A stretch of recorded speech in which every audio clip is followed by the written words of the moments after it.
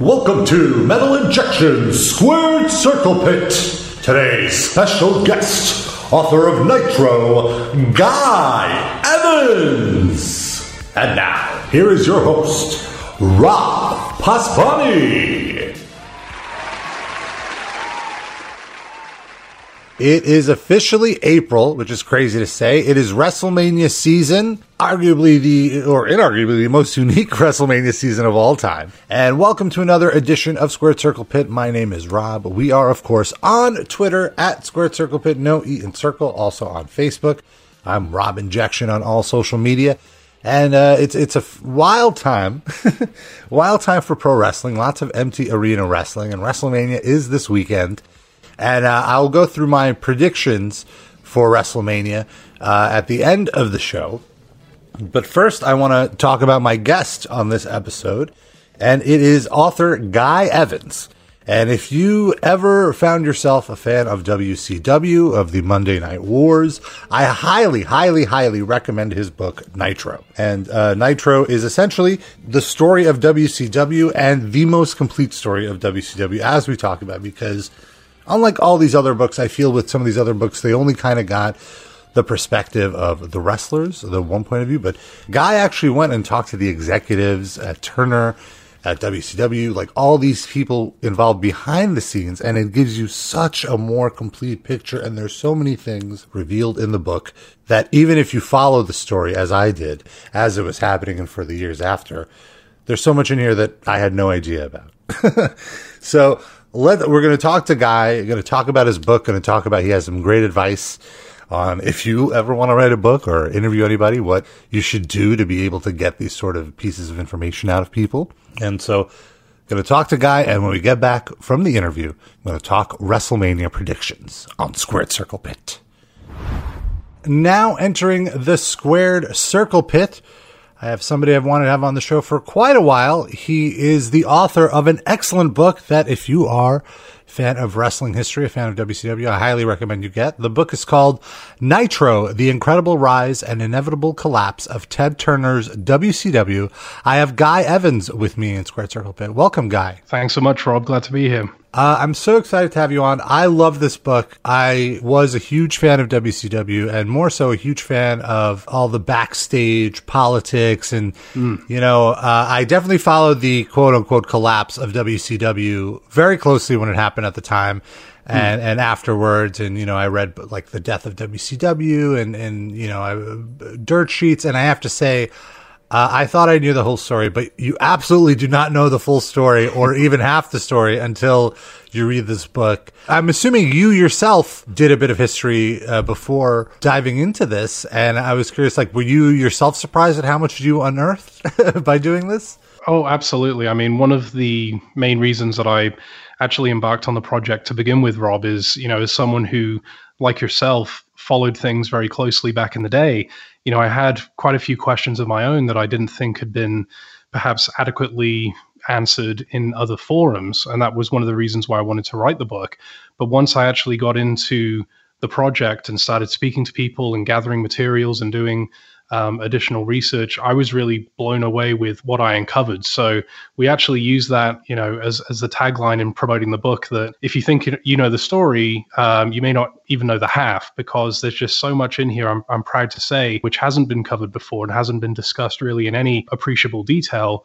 And hopefully that's what sets apart the Nitro book from maybe some of the other accounts that exist. Yeah, and I think a big part of that is because of who you interviewed, because really all the previous tellings of the story would essentially be from the wrestler's point of view, because it's the wrestlers who are speaking to the dirt sheets and those are the only reporters reporting on it. Not to say it wasn't accurate, it was just the point of view of the wrestlers, whereas you interviewed essentially all the big executives shy of Ted Turner himself, which I'm sure was someone you were dying to talk to. And I think it gave a whole different perspective. No, that's right. And, if people don't know, over 120 people actually were interviewed for this project. And that includes people who work for WCW specifically, but also, as you mentioned there, people who also worked within the wider corporate structure of TBS.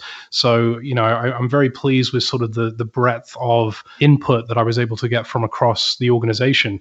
And you hear about a lot of people that I think have almost become sort of mythical figures over the years in the wrestling community.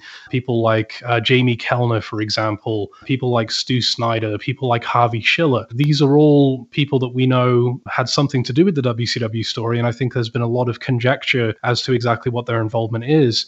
But in this particular book, you actually get the chance to hear it straight from the horse's mouth, so to speak, as I directly asked them about a lot of things that really impacted on their tenure, either with WCW or with TBS itself. In case you're wondering, if you haven't heard of the book, well, why should I pick it up? Who cares about what some random fan from the UK has to say about the WCW story? Really, this book is formed based on the opinions of people who were actually there. And my job really was to try to collect all of those different opinions and cross-reference it with some of the materials I was able to gain access to and put the book together. So as much as possible, I tried to veer away from kind of injecting my own opinion and my own take on what I think happened, just because I didn't think it was particularly relevant. And I think it's a much more interesting and accurate story when the content is formed on the basis of the people who were actually there. Absolutely. And that actually brings up something I wanted to mention, which, as I'm reading this book, I'm getting all these memories of like stories that happened as the timeline progresses. And just to give an example, one thing, there was always this myth that WCW was sold to WWE because Stu Snyder was like best friend. The WWE CEO or whatever was best friends with, was it Harvey Schiller? I might be getting the names wrong. With Brad Siegel, that's right. Brad Siegel, yes. Mm-hmm. And you went and you asked them both, like you tackled it head on. And I was so, like, as I was reading, I was like, oh, I wonder if he's going to cover this rumor, and like anytime I wonder that, you always hit it on. So I highly recommend it just for that. But let's take a step back. How did you come to start this project? I know you kind of mentioned at the top, but like how did the ball get rolling? No, I think that's an interesting story in itself. So like many other people at the time, I was a big fan of wrestling in the mid to late 90s era and was actually made a fan by that particular era of the business. And I followed actually WCW and WWF very closely. Even being over in the UK, it was a big deal for us at the time. WWF had more of a presence in the UK, but even so, both organizations, and to a lesser extent, ECW were really on fire at that time. And it really was a mainstream thing, even across on our side of the pond. So I was a big fan, followed it very closely. But once WCW went away, that was really the extent of my interest in wrestling, to be completely honest. I think, obviously, if you go back and look at the numbers, I wasn't alone in that. I sort of instinctively knew that it wasn't quite going to be the same when WCW was eventually sold, and we sort of embarked on a very long period of there being an effective monopoly in the business. I think I hung around probably for about a year or so through the Invasion storyline and the NWO coming into WWF and all that kind of stuff, just kind of hoping that, things would turn out the way that I would find interesting as a fan. But somewhere around 2002 or so, I just kind of moved on to other things and didn't really think about wrestling, actually, bizarrely enough, until about 2010 or so. In fact, I think it was about late 2009 when I started hearing rumors that, Hulk Hogan signed with this upstart company, TNA, and a lot of the old characters from back in the day were going to be involved. And it seemed like, on the surface, kind of an attempt to relive the Monday Night Wars almost, with the attempt to take on the WWE at the time. And so just out of curiosity, and I suppose out of nostalgia, I tuned into those shows when TNA went to Mondays, and it really got me thinking about wrestling again. And it got me kind of reminiscing on what a big part of my life it was. And at that point, I started to dig into, as we mentioned earlier, some of those other accounts and takes on the story. And I found them all to be interesting and informative in their own way. But as I mentioned, as a fan, there were quite a few things that I thought hadn't been perhaps adequately covered, or things that didn't quite add up to me. And so I really wanted someone to answer some of those questions. And after about 3 or 4 years of hoping that someone was going to do that, I kind of decided, I suppose around early 2015 or so, you know what, if no one else is going to do this, then I'm going to have a go. And little did I know that was going to start a 3.5 year project, which, as I mentioned, came to include, well over 120 people along the way. And what results is I think almost a 600-page book in Nitro. So certainly I didn't realize what the outcome was going to be when I started, but I'm very pleased about the outcome. It is a very long book, but fascinating. And it almost like, I read it in parts. I would read like a big chunk. There'd be like a Thanksgiving, and then over Thanksgiving, I read like 150 pages, let's say, and then I kind of put it down and forgot about it for a few months and then come back to it. And anytime I come back to it, I would always be so gripped, like, oh, I need to keep going. Mm-hmm. And it kind of felt like the book itself feels almost like a mob movie.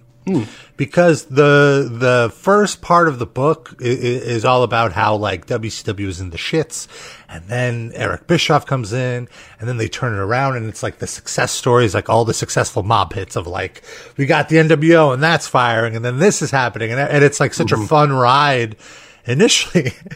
And then I remember coming, and like it was fun, like be also just from the nostalgia purposes of just recounting like all these fun memories. And then the further you get in the book, it's like really like the last act of the mob movies when the cops are all onto them, and then like everyone's getting, and it's like it's much harder to get through. And the last half took me much longer than the first half, just because it's so many failures. But again, I was just like, how did you start convincing these people to talk to you? Was there like a person that was your liaison? I'm probably going to shock you with this, Rob, especially because I know, you obviously have your contacts in the wrestling industry, and you've interviewed quite a few people.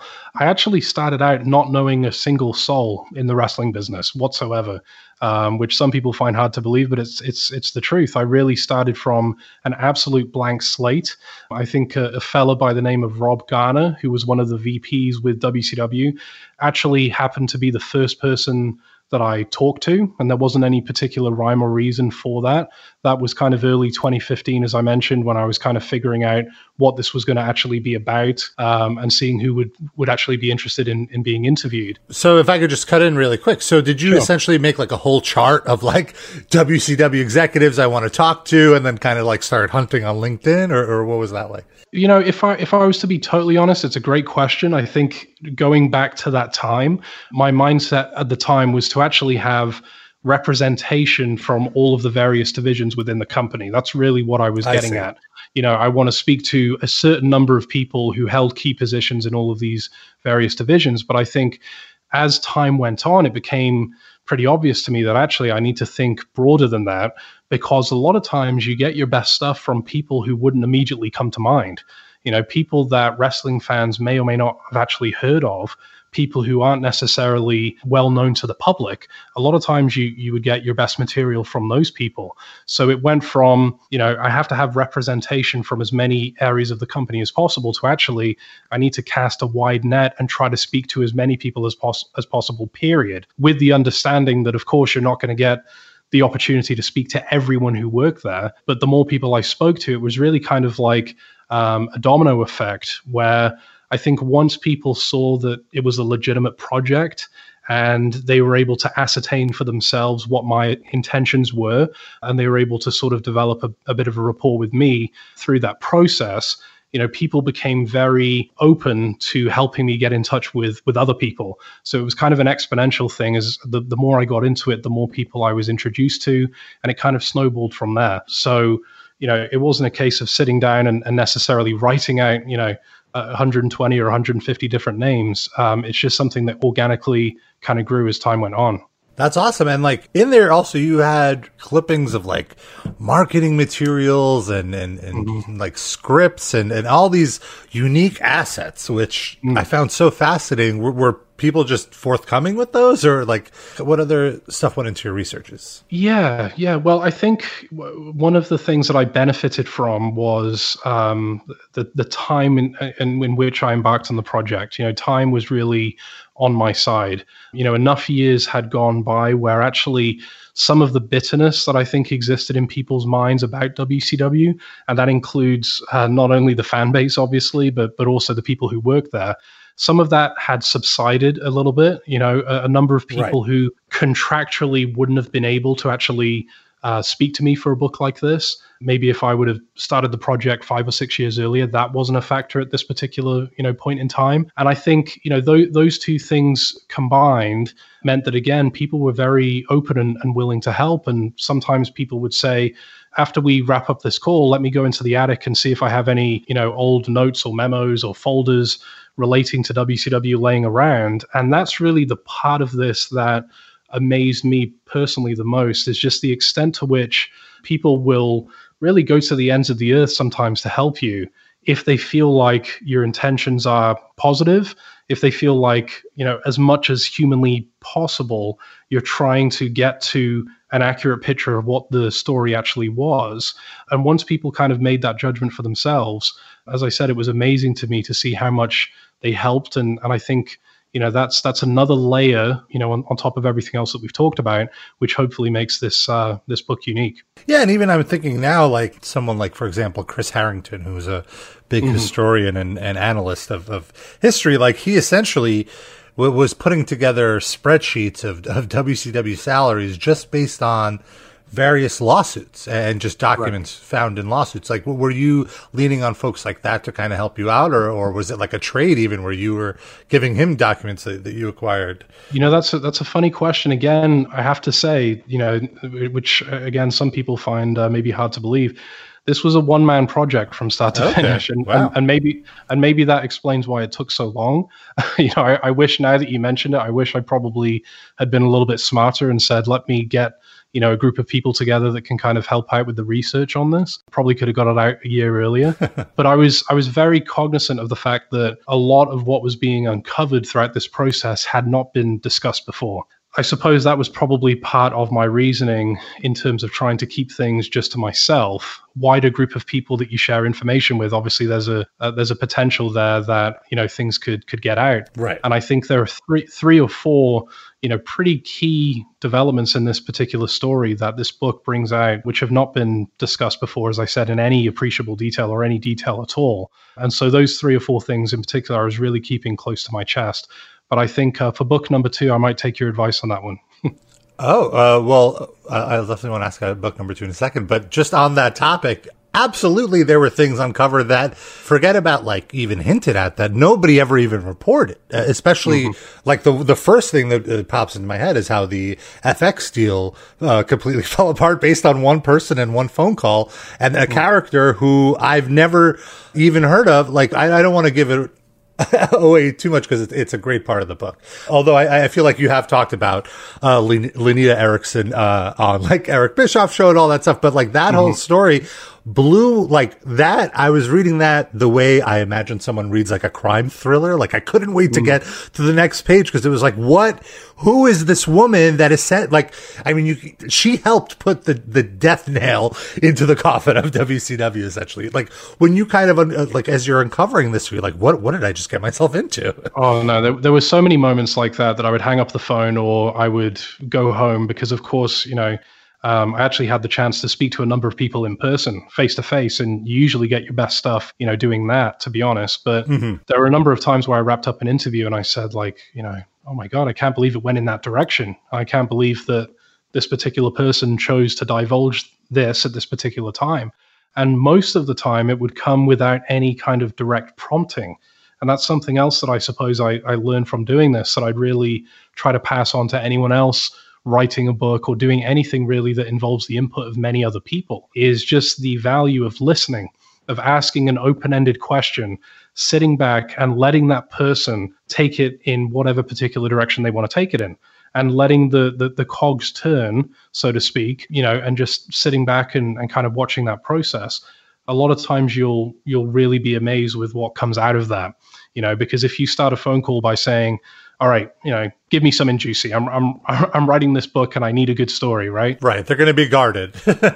Exactly. Anyone with any common sense is going to say, okay, I don't like the vibe here. It seems like this person isn't being particularly, professional with the way that they're doing this. So again, just asking very open-ended questions and just sitting back and listening and following up when necessary. It could be, 2 hours into a conversation, all of a sudden someone decides this is the right time to go down a road that you weren't anticipating. So you're absolutely right. There were a number of times where I kind of shook my head like, this is unreal, some of the stuff people will come out with voluntarily. And, being a student of pro wrestling, I imagine with some of these stories, you have to initially question the validity of it. Like what kind of... everyone's a worker. So how did you go about confirming some of these stories? Did you need someone else to kind of verify it? It's an excellent point. And I should mention, I think there were probably around 8 to 10 people whose contributions did not make their way into the book at all, because of exactly what you're talking about, because it becomes quite clear, I think, sometimes when maybe someone does have an axe to grind and maybe there is a personal issue between one person and another person, or one person and a group of people. And I can think of a few occasions where, it became plainly obvious that the information that a person was offering, wasn't accurate. And in terms of how I was able to verify that, again, I think what really helped in my favor was having access to a lot of company materials that had really been under lock and key for the best part of 2 decades. I was able to get my hands on a lot of documents and financial statements and emails and memos and all sorts of things. So if someone made a comment about WCW's financial performance in the year of 1995, I could just open my drawer and pull out the financial statement for that year and verify for myself if that was accurate or not. And if you don't have those set of objective data, I suppose, to do that cross-referencing, then yes, you are kind of at the mercy of whatever you're being told on the other end of the phone. But I think what you do is you couple, those objective sources of information with your own sort of common sense. And Again, this is where listening is so important, really getting a feel for where this person is coming from. Are they looking at things in a fair and transparent point of view, or does it appear, as I said before, that maybe they have an axe to grind and maybe there's some wounds that haven't really healed since the end of the company? So it's definitely a balancing act. And sometimes you hear something that cannot necessarily be verified, but you quote the person directly. And I think you see maybe a few instances of that in the book, where I don't think it's a negative to let the reader make up their own mind at times. If there was a meeting that took place between 2 people and we don't have a record of that meeting, and there isn't a recording of that meeting, well, I don't think it's particularly harmful to ask both sides what their opinion was of that particular meeting, quote them directly, and then let the reader make up their own mind. So I think you'll see probably a few occasions of that in the book as well. Right. And one such thing that comes to mind, an example of this, is the idea that WCW lost 70 or 80 million or whatever the number is in that last year they were in business, or like the last few years they lost tens of millions of dollars per year. And in the book, Eric Bischoff makes the case that you can't really take that as gospel because of just what a complete mess the books were in WCW, because essentially they were like his argument was like all pay-per-view revenue would be under Turner Home Entertainment as opposed to WCW. So all of their pay-per-view revenue wouldn't be considered a profit. And the way they were cooking the books, they wanted to put more losses on WCW because they essentially knew they were offloading it as part of the merger. Would that be fair to say? Well, yeah, I think I would direct people to, there's a particular chapter 9 in the book, which is called An Age-Old Problem, where what I try to do is incorporate the opinions of a lot of people who worked on the financial side to really give you a sense of how the books were done, not only with respect to WCW, but also Turner as a whole, because Turner as a company had a lot of very serious accounting problems. And for that reason, you do have to contextualize any reporting that you see in regards to WCW's profit or loss in a particular year, because how they actually arrived at that figure is really the most important thing. You can't treat WCW the same way as you would an independent wrestling organization, for example. I've never ran an independent wrestling show, but I would imagine that it's fairly easy at the end of one particular show or a set of shows to sit down and lay out, here's what my revenues were, here's what my expenses were in terms of putting on this show, and making a pretty accurate judgment in terms of how successful that show was. WCW, again, by virtue of its placement within this corporate behemoth and one of 150 entities that were part of TBS Inc., it didn't benefit from that kind of straightforward analysis. So it's a pretty complex, complicated picture. It's not to say that when WCW was losing money, it wasn't losing money. No one is saying that. And the opposite is also true. But in terms of how that figure was calculated, it's very, very important to understand what the overarching, or I suppose underlying factors were in terms of how that figure was actually arrived at. So I would really direct people to Chapter 9, which really breaks that down, I think, in about 5,000 or 6,000 words in a tremendous amount of detail.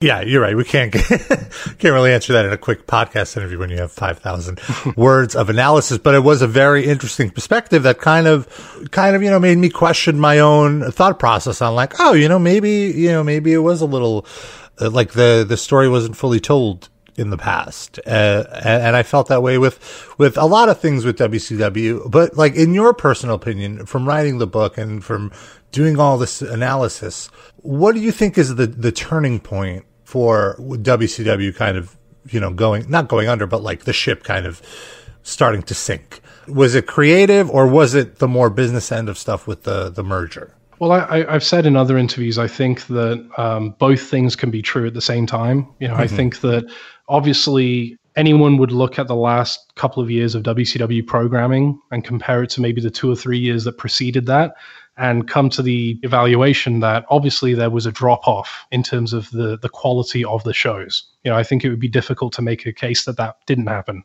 At the same time, there were some very unfortunate things that happened to WCW on the business side, which also contributed and really accelerated its demise. So I don't really put myself in the camp of one or the other. I have the opinion that, after going through the process of doing the book, that both things can be true.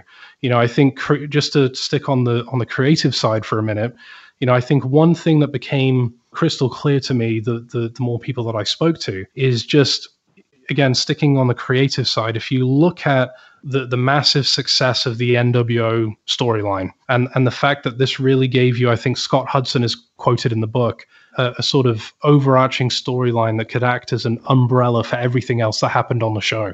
Obviously for a long period of time that worked very well. And that particular branding, the NWO, really helped WCW in terms of recruiting advertisers, which was a massive deal at the time. Remember, this is before streaming video and over-the-top stuff and on-demand video and everything that we have today. At that particular time, WCW's ability to recruit advertisers was essential, really, to its continued success and continued existence within TBS. So by developing the storyline that really would make sense to someone sitting in a boardroom who knew nothing about wrestling, but if they were presented with the idea that there's this band of invading wrestlers from a rival company who are coming in and trying to take over, all of a sudden that might make you sit up on your chair a little bit and say, well, this is something different. This isn't just two guys in their underwear hitting each other with chairs, which of course is the stereotypical sort of idea of what wrestling is. So I think the NWO was tremendously successful. The problem, again, creatively, was where do you go from there? How do you pivot out of the NWO storyline to something that is perceived as being potentially even bigger or somewhat close to that level? And if you go back and you look at the shows, and of course they're all available now on the network, I think you'll really see an aimlessness to WCW programming once the NWO fizzled out in sort of spring of 1999 or so. You look at everything that happened thereafter, and it's really, it appears like they're sort of grasping at straws, trying to do something that, in 1 week is all of a sudden going to bring the audience back. It was kind of a gift and a curse, that particular storyline, because there was never really any consideration to how does this end up, and once we wrap this up, where do we go from here? I interviewed Eric Bischoff on my show, and obviously you interviewed him in your book. And one thing that I asked him, which you also covered in far greater detail, was, what was the plan like to conclude the NWO story. Where was the story going? You know, it was something I wondered for 20 years at this point, or a little less, since it's been a little less. But he essentially said to me that, well, the plan originally was to do a brand split and have NWO have its own show and WCW have its own show. That's where we were going. And then, you know, obviously they tried that for 1 week. The ratings tanked. The show was terrible.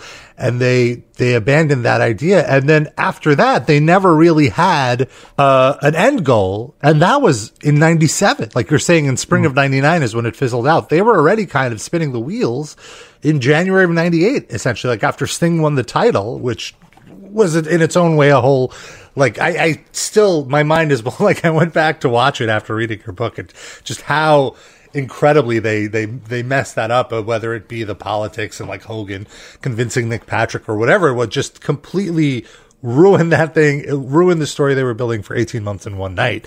But it was crazy to think, like, from there, they were still, they never recovered from that point and had a new end goal. That's right. And I think as fans, you know, we like to think that everything that's happening on the screen is part of this well thought out, developed plan that was put on a wall somewhere. And, you know, they've kind of thought about where they're going to be 6 months from now and then backtracked, and everything is meticulously laid out week by week. And of course, you know, if you speak to Eric Bischoff, which as you mentioned you have, you know, he'll tell you that at times certain elements of the show did work like that.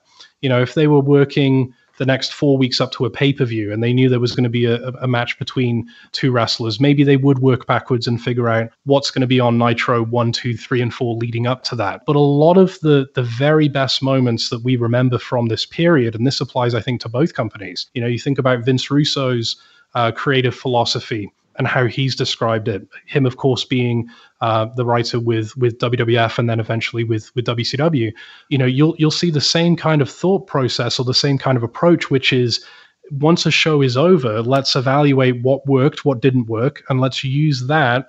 Let's use the numbers. Let's use the feedback as a way of informing what we do the next week. So, you know, I think that there are times where there are certain storylines that do benefit from being sort of meticulously laid out and knowing from the beginning exactly where it's going to end up, as you would probably see in traditional television, for example. You know, I don't think, with the possible exception of a show like Breaking Bad, I know that's one show that they sort of deviate from that typical structure, but I don't think you'd see a lot of shows where once they start putting together episode 1, 2, and 3 of a season, they don't have an idea of where it's going. But a lot of the things that we loved about wrestling back in the day was that spontaneity and was that actual chaos at times where, you know, it seemed like anything could happen. And a lot of times that was because, you know, shortly prior to the show, or maybe even during the show itself, the people running the show didn't exactly know what was going to happen. So it kind of goes back to what I said before in terms of it's a gift and a curse, isn't it? Because, you know, it gives you those moments that you really want to see, but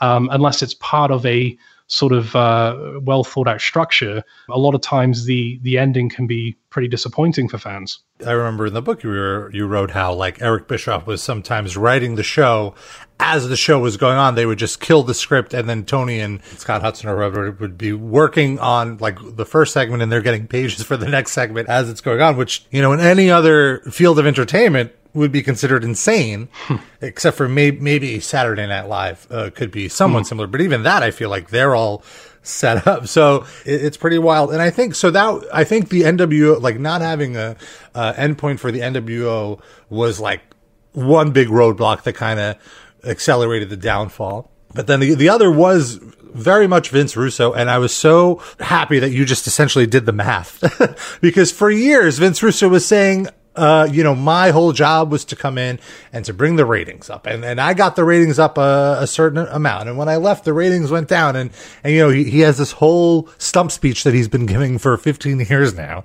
And I believe you even quoted him about this, but then you pointed out the inaccuracies in his memory. I might be remembering this incorrectly, but I remember from what I recall, there was one specific episode where it was just such a huge drop that there was no coming back from it, because even at that point, they were still doing essentially better numbers than Raw does now. Well, I think with Vince Russo, again, in the book, I try not to inject a lot of my personal opinion, but I think, you know, if you ask me for my take on his tenure with WCW, I think the best way to look at it is it just wasn't a good fit. You know, you think about what he was known for in the WWF and the type of storylines that, it would be very hard to disagree with the sentiment that it was very successful for him for quite a period of time. You look at what he was known for, and then you look at what WCW was known for and what actually they were able to do, on the basis of being a Turner company. It was a much different environment than being on USA Network. It's quite puzzling, really, and I think Alan Sharp is quoted in the book, former WCW head of public relations. He's quoted in the book as saying, you bring in the guy who's known for all of these raunchy, over-the-top storylines, and immediately, week one, you put handcuffs on him. So I think, in fairness to him and also Ed Ferrara, you would have to sort of highlight that as well. Having said that, if you look at what the overall impact of his tenure with WCW was, obviously you'll see, and again, as you mentioned, the numbers are laid out in the book, that the key factor that really declined was people's willingness to pay to see the product. Yes, there are other factors that come into that. Right. Those pay-per-view events had to be marketed, they had to be advertised. There's all sorts of other things that may influence, the eventual buy rate. But the fact was, the pay-per-view numbers in particular from about October of 99, really all the way until the end of WCW's existence, completely fell off a cliff. And no one was really able to figure out, okay, how do we actually get these people to spend money to watch the big payoff once a month, which they were able to do very successfully up until really, again, that time frame we mentioned before, around the spring of 99, people were still very willing and able to do that. And so that was also a huge factor in this as well, is let's put the ratings to a side for a second. Just look at the pay-per-view buy rates and what happened. End of 99, 2000, 2001, just unbelievable how much of their paying audience WCW actually lost during that time. Right. And I guess part of that would just people knew, like, the endings would always be the same. And the I would go back and watch some of these shows because, like, with the Vince Russo era at the time, I remember thinking fondly of it as a kid. I was like, whatever, 16, 17, whatever I was just like, what is Turner's problem? These are such fun shows. And I went back with, like, adult eyes and like, whatever. And I was like, oh my God, not only is this terrible, this is just purely from a storytelling standpoint, it's just incredibly inconsistent. Nothing makes sense, so it's like hard to follow even. I think I'm doing this off memory now, but I think at one point this is laid out in the book. You look at the first 3 pay-per-views of if you remember when they brought back Vince Russo and Eric Bischoff, and that was supposed to be this was going to be the dream team that was going to bring WCW back to number one. We're talking April of 2000. If you look at the way the pay-per-views ended in April, May, and June of 2000, so the first 3 pay-per-views, okay, after this change in direction and this new philosophy that's going to bring WCW back, you had Spring Stampede in April, where the end of the show is Kimberly turns on DDP. So we have a shocking heel turn. Okay. So that now we go to Slamboree the next month, the Triple Cage, if people remember, and you have David Arquette shockingly turn on, again, Diamond Dallas Page. So we've had 2 shocking heel turns, 2 pay-per-views in a row. So now we go to June. And at the end of the pay-per-view in June, which fans may remember, and again, this is kind of laid out in the book as well, WCW had hyped up this big surprise. That's actually the phrase that they were using on a daily basis on their website. There's going to be a big surprise that is going to completely shock not only the wrestling world, but actually the entertainment world. And Vince McMahon himself is going to be powerless to stop this surprise from happening. And the end of that 3rd show in June, Great American Bash, Goldberg comes out and turns heel in a shocking swerve on Kevin Nash. So we have 3 pay-per-views, to your point, following the exact same pattern. So now, obviously, what becomes shocking moving forward is not a heel turn at the end of a pay-per-view. Right. So yeah, it was shocking when there wasn't a swerve at the end of the main. As you're saying this, I remember living this and being like, oh God, like just give me a clean finish. Right. And I think again, I try to separate myself from going too far in the weeds with this stuff, because I do have a tremendous amount of respect for people in the wrestling business, and I do make it clear, like, I never wrote any of these shows. I wasn't part of it. So again, I'm looking at it from an outsider's point of view, but just to look at it from a logical point of view, you've got 3 shows ending up the exact same way 3 months in a row.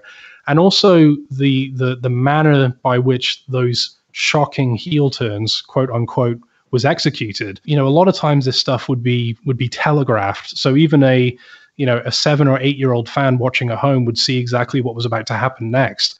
So I think that redundancy of, everyone's turning on everyone, and we think this is going to happen, but all of a sudden, this guy's going to hit someone with a chair, and we haven't seen this 50 times. Now he's going to pivot and hit the other guy with the chair in the middle of the ring. Right. It was not only the frequency, but it was also, I think, again, from an outsider's point of view, the execution, which really left a lot to be desired. There were so many reboots, there were so many false starts, there were so many, this Monday, everything's going to change, the world's going to change, we're going to shock everyone, we're going to surprise everyone, that really they sort of devalued their own currency in terms of fans taking any of that stuff seriously. By the time you got really to the midpoint of 2000, it was like the whole show was really a shadow of its former self. And like as you were saying that, I feel like that moment after Great American Bash was another steep drop for WCW in terms of fan interest, because right after that Goldberg heel turn, which I remember at the time nobody bought. No, everyone was like it wasn't like, oh, this is so shocking. It was,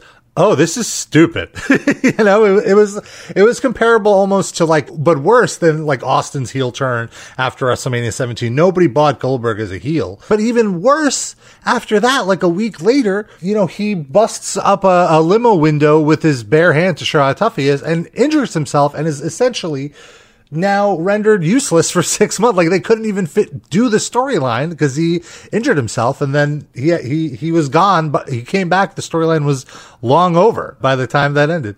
I think if memory serves, I could be wrong. I think the limo thing, that was the end of 99, and then I think he was out until late April, May.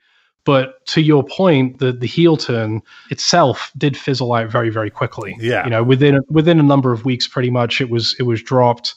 I think he had a small period where he was kind of a tweener. He's kind of like a badass baby face who could kind of go either side. And then I might be misremembering. You're right. Oh no, it's fine. And then eventually he went back to his old character. Right. But I think when I think about something like that, what it makes me think of is having the opportunity to speak about really the psychology of wrestling with someone like a Kevin Sullivan, for example. I had, and I'll explain how this relates. I had a chance to speak to Kevin Sullivan for a couple of hours on a couple of different occasions. And, I remember him talking about the infamous Hulk Hogan heel turn and him describing, why did that result in such a passionate reaction from the crowd? And again, from my point of view as a layman, I'm looking at it as well, it's just a shocking turn. No one thought he would do that. And I remember Kevin Sullivan really describing all of the different factors that came into play there. The fact that you had the guy who was most identified with the WWF joining these other two guys who had recently exited the WWF. The fact that he was doing it to Randy Savage, and people, maybe instinctively or maybe explicitly knew that there was some real life animosity between the two. The fact that if you're sort of a smart fan, for lack of a better word, you may be thinking to yourself, there's no way Hogan's going to do this. There's no way he's going to give up the merchandising money and the adulation of being the good guy and everything he does for children. There's no way he's going to throw that away and turn to the dark side. And many other things as well. I'm only touching on the surface here, but my point is contrast that to the Goldberg turn. I think what happened was WCW was under so much pressure to turn things around, not in 3 months or 6 months or 2 years or 5 years, but in a week, a lot of times, from one show to the next, that it was kind of this concept of, let's just take something that's worked before, our biggest babyface at the time, or the babyface who has the most sort of cachet.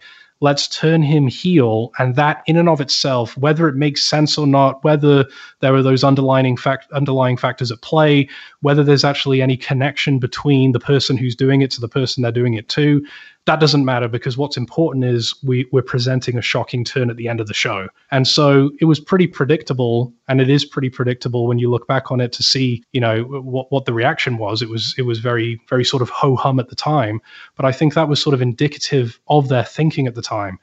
We just need one big angle, one more shocking swerve, and all of a sudden the ratings will go to a 7 within a week, forgetting all of the groundwork that had to be laid, for that Hogan turn. And we haven't even touched on, the 15 plus years of, being that Hulk Hogan character, or the decade plus, all of those things that had to go into that having the impact that it did. Right. And even with WWE or WWF at the time, I remember they were doing way better shows than Nitro for maybe at least a year before the ratings responded in turn, and then they were off to the races. Mm-hmm. With Kevin Sullivan, one thing I really developed a new respect for him reading the book, just in terms of him discussing how he had to wrangle all these egos and convince these people that something that might necessarily seem not the best for their character is the best for their character and best for business. And you could really see how, while they might have had the best thing ever booked, if Hogan doesn't want to do it, it's contractually not happening. So I thought that was another very revelatory moment, that you really have to take a step back and think, like, you have to convince these people to do these things. That's right. And I think it gives you an appreciation, doesn't it, again, of all of the intricacies involved here, because anyone can sit down with a piece of paper and say, well, let me go back in time and book how WCW should have treated, 1999, and let me move all the chess pieces around. And God, they were such idiots. They should have just followed this formula and it would have worked out. And that's completely disregarding the human element. We're talking about this. This business, more than anything, I think it's a business of people, and how you interact with those people, and how you manage the various egos and interpersonal conflicts and petty jealousies and backstabbing and all that kind of stuff. And let's not forget that these people that you're, writing these brilliant storylines out for have the ability to make your vision look like crap on live television, so right. You better sort of massage those egos and treat them fairly, and make them feel that they're getting the upper hand, or they will shortly get the upper hand, because they have the ability to actually take your vision and make it go from looking like $1 million to next to nothing. So, I think, again, that's something that I learned from doing this, is to try to take that into account when I look back on some of the things that worked or didn't work. The fact that it wasn't as easy as writing it down on a piece of paper and all of a sudden everyone's going to carry out your wishes to the nth degree. It was much more complicated than that. As we're winding down, I have two more questions, basically. But one thing that was also up until reading your book, I always wondered about was, as Eric Bischoff, as they were just about to give him the keys to the castle with Fusion Media. And it was something, as a fan, I was very much hoping for and looking forward to. I did not want WCW to go out of business, as much as I didn't necessarily like it. From what I remember, the last few weeks, since they were on such a shoestring budget, I feel like they kind of got rid of all the egos, and they were kind of putting forward a more competent show with not as big names. Mm-hmm. But anyway, and I think that was intentional, because Bischoff was intentionally making people go off TV with the idea that they would have a big pay-per-view. I believe it was called The Big Bang. Correct. 2 months after. And I was always like, what was the plan for the pay-per-view? What was the idea? And in a way, I was like, what's wrong with you, Rob? There was no plan. Because that's essentially what happened. They had no idea what it was. Well, I think broadly speaking, if you remember, they were doing this storyline at the time where all of the baby faces were being sent packing by Scott Steiner, and I think the plan in broad strokes was, we're going to bring back all of these people, maybe with some additional surprises as well at this Big Bang pay-per-view. But based on, my understanding at least of how things operated back then, I think you're probably, pretty accurate in terms of saying, I don't know if there was much more thought that was put into it beyond that, at least as of the time that WCW was sold or about to be sold, in mid to late March of 2001. I think that was probably something that, once this deal is finalized and once we have the building blocks in place, now we can turn our attention to really, finalizing the details of the creative plans for that pay-per-view. So I don't know if there was really anything more to it than that, at least, by that particular point in time. Right, yeah. Well, one thing I will credit Eric Bischoff with, he is very much an innovator and in some ways doesn't get the credit he deserves. I mean, just strictly speaking, he should be getting royalties on any NWO merch that's sold, which he's not getting. But beyond that, though, just how he innovated certain production things, essentially bringing a pay-per-view every week. And another thing I think he innovated was trying to bring in rock acts into the wrestling world and doing it in a way that WWE never quite really did. For example, they brought in Kiss and they licensed I'm sure they blew a lot of money on licensing the Gene Simmons makeup to have a wrestler with the idea of doing a big concert for New Year's 1999, which eventually everyone told him, business, logistically just would be impossible to do. So they didn't end up doing it. But even beyond that, they brought in Megadeth, they brought in all these rock acts. How do you think the connection helps between the rock world and the wrestling world, which is something I feel this podcast is the overarching theme of it, just to kind of bring it all together? Yeah, well, I think, what you'd have to say Eric Bischoff recognized at that time was if we are going to present a wrestling show with matchups between wrestlers for the entirety of the 2 or 3 hour telecast, then we're probably going to attract a fair amount of wrestling fans, but our appeal is probably going to stop there. And we could probably have a debate in terms of the extent to which that is happening today. I think you have a very passionate, very informed, very educated fan base who are watching wrestling and are so loyal to tuning in every single week. But I'm not so sure that wrestling has the same appeal now as it did back then, for some of the reasons that you mentioned, bringing in some of those rock and roll acts, incorporating personalities from other forms of entertainment, incorporating athletes. If you think about Dennis Rodman and Karl Malone and the tag team match that they were involved in, so on and so forth. That was all done, I think. And then taking it too far with Jay Leno. Well, exactly, 100%. But all of those things I think were done with the intent of, we're giving more and more people an opportunity to sample the program. Maybe a Dennis Rodman fan who wants nothing to do with wrestling is going to tune in to see his appearances on Nitro. And maybe, by the time Rodman's time with us wraps up, maybe there's a chance we may be able to keep that fan and maybe actually convert them to one of these loyal people who are going to tune in every single week. So, with my limited, knowledge of rock, you would be the expert on that. But I think you could say there was probably a lot of synergy during that time, between some of the themes in wrestling and some of the things that you would see, in the rock world. I think it probably was a good fit for that time. But, I think along with the changes that have happened inside of wrestling, I think some of the wider changes that have occurred in terms of how we consume entertainment now, and the fact that everything's become so fragmented, I think wrestling is going to really struggle to have that kind of broad mainstream appeal in the future anytime soon. But then again, if you speak to a lot of people, they'll say, well, it doesn't have to anymore. You look at things like the WWE Network, and the fact that you've got in excess of 1 million people paying $10 a month to watch the treasure trove of classic shows and some of the new shows as well. Having that niche following, that very devoted, dedicated following, has obviously been very profitable for them. So as a fan, I think it's a shame that we don't see those kind of crossover attempts anymore. But again, maybe that's just part of the way that wrestling has evolved and how a lot of things seem to have really sort of limited their appeal. I almost feel like the mainstream appeal is kind of happening outside of WWE now. I feel like with AEW, just all of the wild action, just a GIF on Twitter that somebody retweets, all of their friends seeing like, wow, this is insane. What is this? I need to check it out.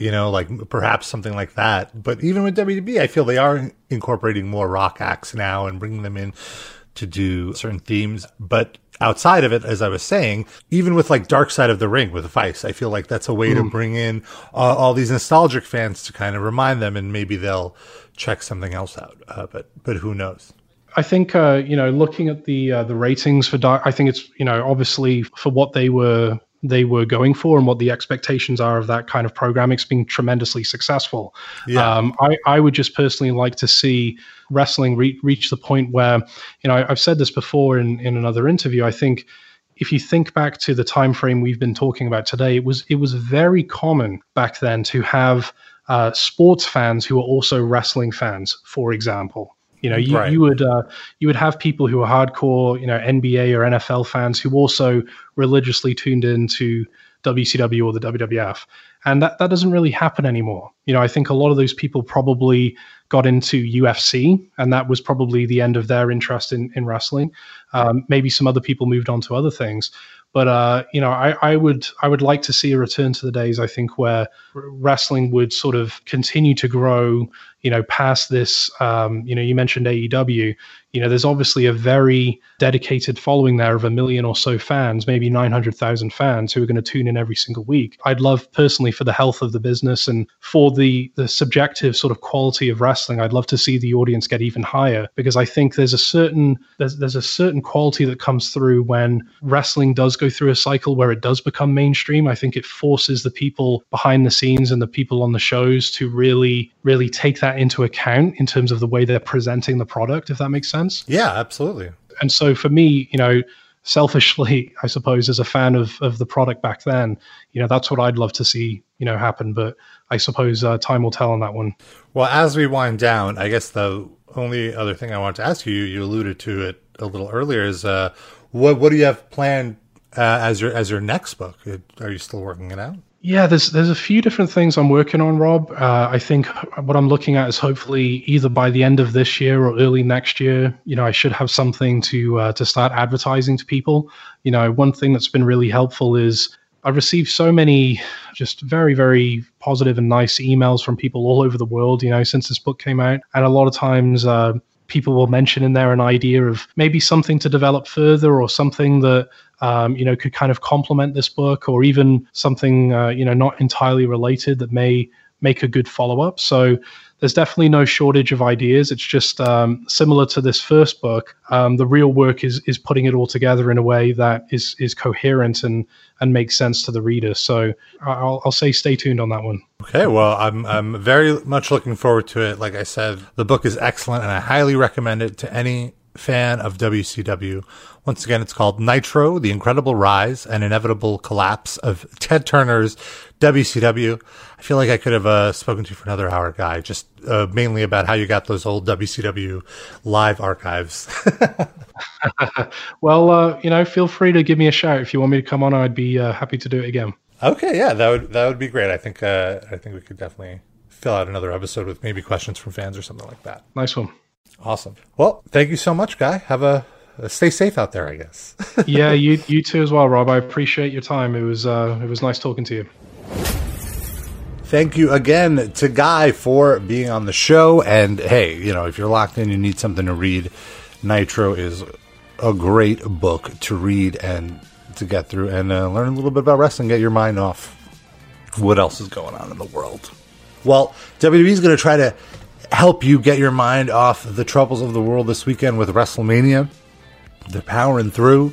I've said it on the show previously, but the more I watch these empty arena shows, WWE and AEW, it's just not the same. It's really kind of a bummer. It's more of like a reminder of the current situation. And so I hope with WrestleMania in particular, since most of this or all of it is pre-recorded and in the can kind of, I hope they livened it up and created like a cool set or did something different where it's not just this open, empty gym that they're wrestling in. I hope it's something a little more than that, especially because it's WrestleMania, and typically the WrestleMania pageantry and the spectacle is that's the show. That's really WrestleMania, is the giant set and the unique venue that they perform in. So I hope there's at least some of that, like a cool set. It doesn't have to look like an arena. It should just be a set. Why they should just completely change it up.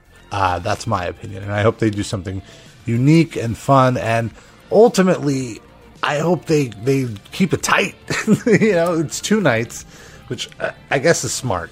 A 7-hour empty arena show, I don't know if I can do. But also, I don't know if I can do 2 3.5-hour empty arena shows. Let's try to keep it to 2.5 hours. That would be amazing. The short, leave us wanting more, because these empty arena shows, just after a few minutes, it's just kind of like, oh, all right, well, what's the point of that? Like who? I don't know. It's really not the same without the audience. The audience adds so much to it. At least that's my opinion. But let's go through the matches. We got WWE champ Brock Lesnar versus Drew McIntyre. This was supposed to be Drew's big crowning moment, but I don't know. I feel like it would. I guess he should win, but it would just feel weird if he wins and he doesn't have a big coronation. But they might also just do it anyway, just because it's WrestleMania and the good guys win at WrestleMania. But I feel like Brock might win this one. I don't know. This one is the hardest one of all of them, I would say. But I'm leaning. See, I was going to say I'm leaning towards Brock, but even as the words were coming out of my mouth, I'm like, well, am I? I don't know. I'll say Brock. Then Universal Championship, Goldberg versus Roman Reigns is the advertised match, but that didn't happen because Roman Reigns is smart. The guy is recovering from leukemia, and he's immunocompromised. He's going to sit it out. Shouldn't have even been traveling and heading over there. It's going to be Goldberg versus Braun Strowman. And, I mean, I don't know. This is another one where I guess Braun would win because Goldberg is pretty expensive, but what a weak coronation for Braun Strowman. And with WWE, this is like Braun Strowman should have been world champion a year or two ago already. Like now he's kind of like past his prime. and that's always, they always do it when it's like a little too late. That was always the WWE MO. I feel it was like that with Jeff Hardy too, a decade ago. Yeah, I guess Braun is winning that one. Undertaker versus AJ Styles in a boneyard match. It's going to be very awkward looking at a graveyard with what's going on in the world, but hopefully they do something cool with it. Hopefully it's a little out of the ordinary, and because it's pre-taped and it's not even in the venue, hopefully it's a little more cinematic. And I really hope WWE steps it up and does something a little more out of the box here. But Undertaker's going to win this. John Cena versus The Fiend. If The Fiend doesn't win this, he is tanked completely. Like after that dumb loss to Goldberg, and now John Cena, who probably won't even be wrestling again this year, if at all. If he would, it'd probably be at like SummerSlam or something like that. But it has to be The Fiend. The Fiend has to win this match. Edge versus Randy Orton, last man standing. Again, I hope they do something a little out of the box here, a little fun. These two guys are very creative, so I can see them doing it. But it has to be Edge. Edge has to win this one. It's his big comeback, his big return. Has to be Edge. Becky Lynch versus Shayna Baszler. Becky has been champ for a year, and she's kind of beaten everyone on the main roster. So it almost feels like Shayna should win this to kind of continue the feud. This is the kickoff to their feud, not the end of it. So for it to keep going, Shayna should win, and Shayna should be the badass. And Becky needs to come from behind and win it back, at SummerSlam or Survivor Series or something like that. Then we have the Women's Championship match with Bayley, Sasha Banks, Lacey, Tamina, and Naomi. And for me, I'm such a Sasha Banks fan. I really want her to win, and it seems that's how the storyline is going. And then her and Bayley can feud, and I just want to see Sasha as champion. I want her to have a good run where she has more than one successful title defense. Then we have NXT champion Rhea Ripley versus Charlotte Flair. This is a very interesting match because it's like you would think Rhea Ripley should win this, and it kind of establishes her as a big star. But this is WrestleMania, and Charlotte Flair has been doing really well at WrestleMania. You remember she ended Asuka's streak 2 years ago. I kind of feel like Charlotte Flair might win this, and she might just be the headliner on NXT. I think that might be what's going to happen. Kevin Owens versus Seth Rollins. I'm going to go with Kevin Owens here just because why not? IC champ Sami Zayn versus Daniel Bryan.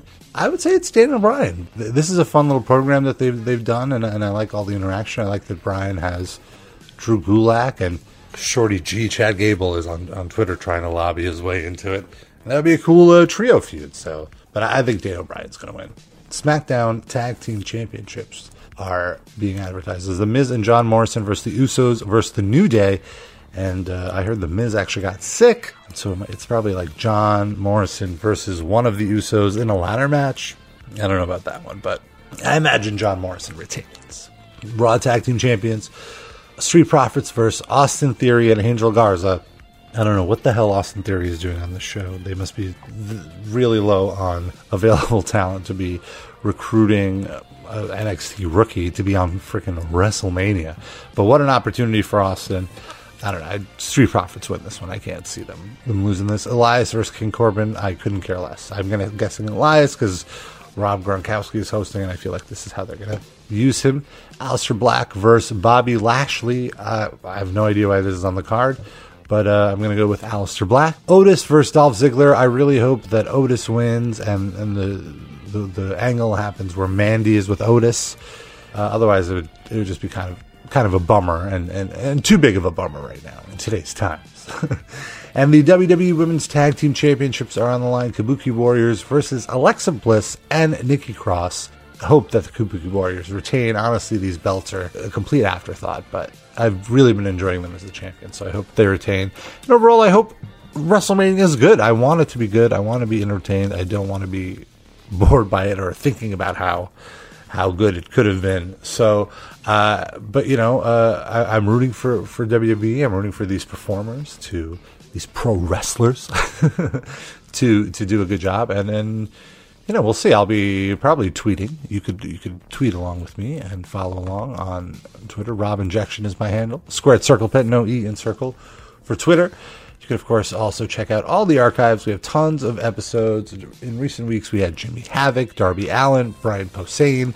Lots of cool interviews in the past as well, like Chris Jericho, Kenny Omega, Eric Bischoff, Corey Taylor from Slipknot, Maynard from Tool. Check out Squared Circle Pit, metalinjection.net/Squared Circle Pit. We'll see you in a few weeks.